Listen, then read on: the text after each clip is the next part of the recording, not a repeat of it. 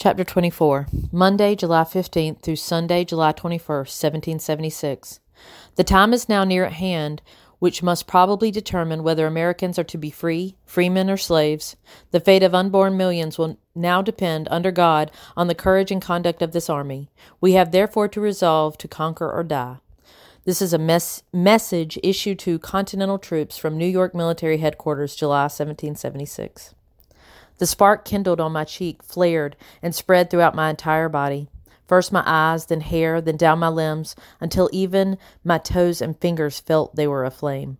Strange scenes swam before me, first in light, then darkness, then light again. I saw Papa, but no, not truly him, another son of Africa, brow furrowed, his voice deep and strong as a church bell.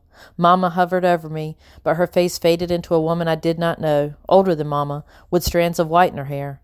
She talked Jamaica, more song than words, and brought bitter tea to my mouth and made the world smell of lemons and told me to sleep. I asked about Ruth over and over again and tried to apologize for letting her get stole, but the words were sawdust in my mouth. Curzon's face floated up in front of me. He told me to shake my lazy bones and get out of bed. He did not turn into a dead person from when I was little. This was a strange comfort. I blinked and he was gone. The room was dark again, with starlight in the windows and the sounds of a baby crying, and farther away the barking of a lonely dog. Strangest of all was the hive of bees that had taken up residence inside of me. They swarmed under my skin and gave up peculiar vibrations. The buzzing echoed in my brain pan and crowded out my thoughts. The fire in me burned on and on. I woke.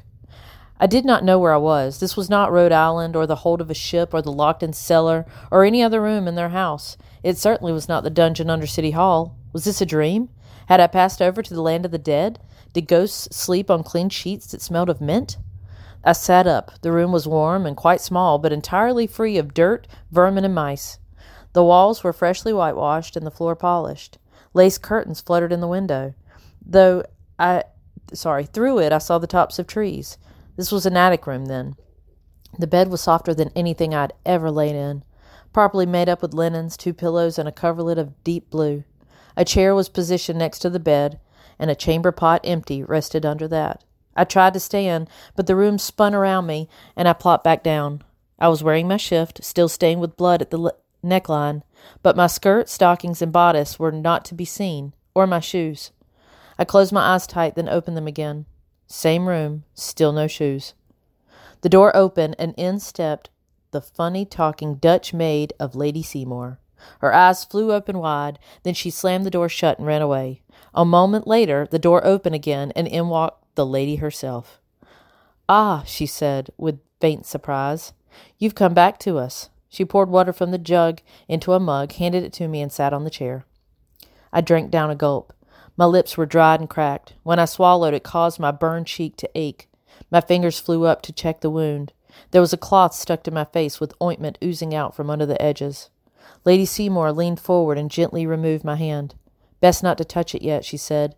"The healer woman put a comfrey salve on it to draw out the pestilence." "Beg pardon, ma'am?" I croaked. My voice was raspy with lack of use. "But where am I, and why?" She glanced out the window before she spoke, her mouth set in a grim line. "How best to say this?" she began. I waited, not sure how to answer. "You have lain here near insensible for 6 days." 6? Do you remember what happened? The bees threatened to overtake my mind again, their wings beating quickly. I took another drink of water. "I remember some. The rest is a jumble, ma'am. You tried to run away and were beaten in the attempt. You passed 2 days under City Hall and emerged gravely ill with fever and heaven knows what else. After your trial, you were branded. I was not aware of these events until after they occurred. Your friend with the red hat came to the door with the news that you were near dead in the stocks.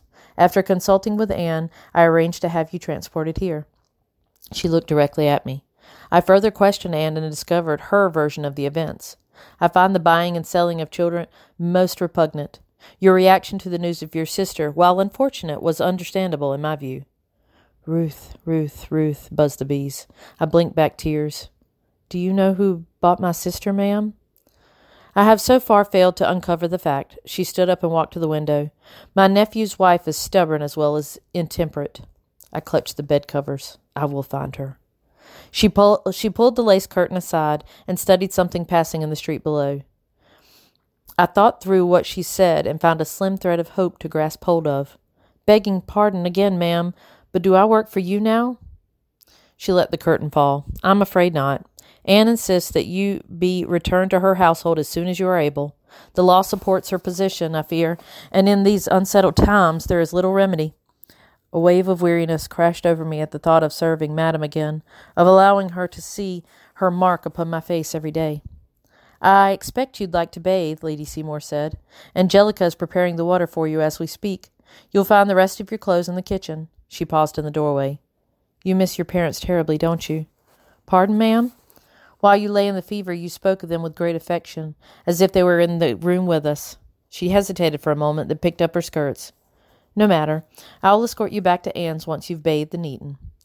Angelica took the trouble to make the tub full and the water warm and sweet-smelling. I thanked her, and she gave me a little smile. She'd said something in the Dutch speech, which I did not understand. We must have looked two fools, one speaking English, her talking Dutch, both nodding our heads and wishing we had the right words.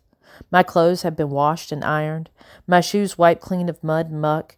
Even better was the meal of fried eggs, toasted bread, and a fruit compote of pears and apples topped with strawberries and cream. When Angelica set the food in front of me, her eyes went to the fresh scar on my face, rinsed clean of salve and patted dry. She winced at the sight. As I wiped up the last of my egg with the bread, Lady Seymour entered, followed by her cat. She had changed into a peach-colored crinoline gown and was pulling on lace gloves. "It is time," she said. I walked 2 steps behind her, carrying a basket of daisies and a heart filled with dread.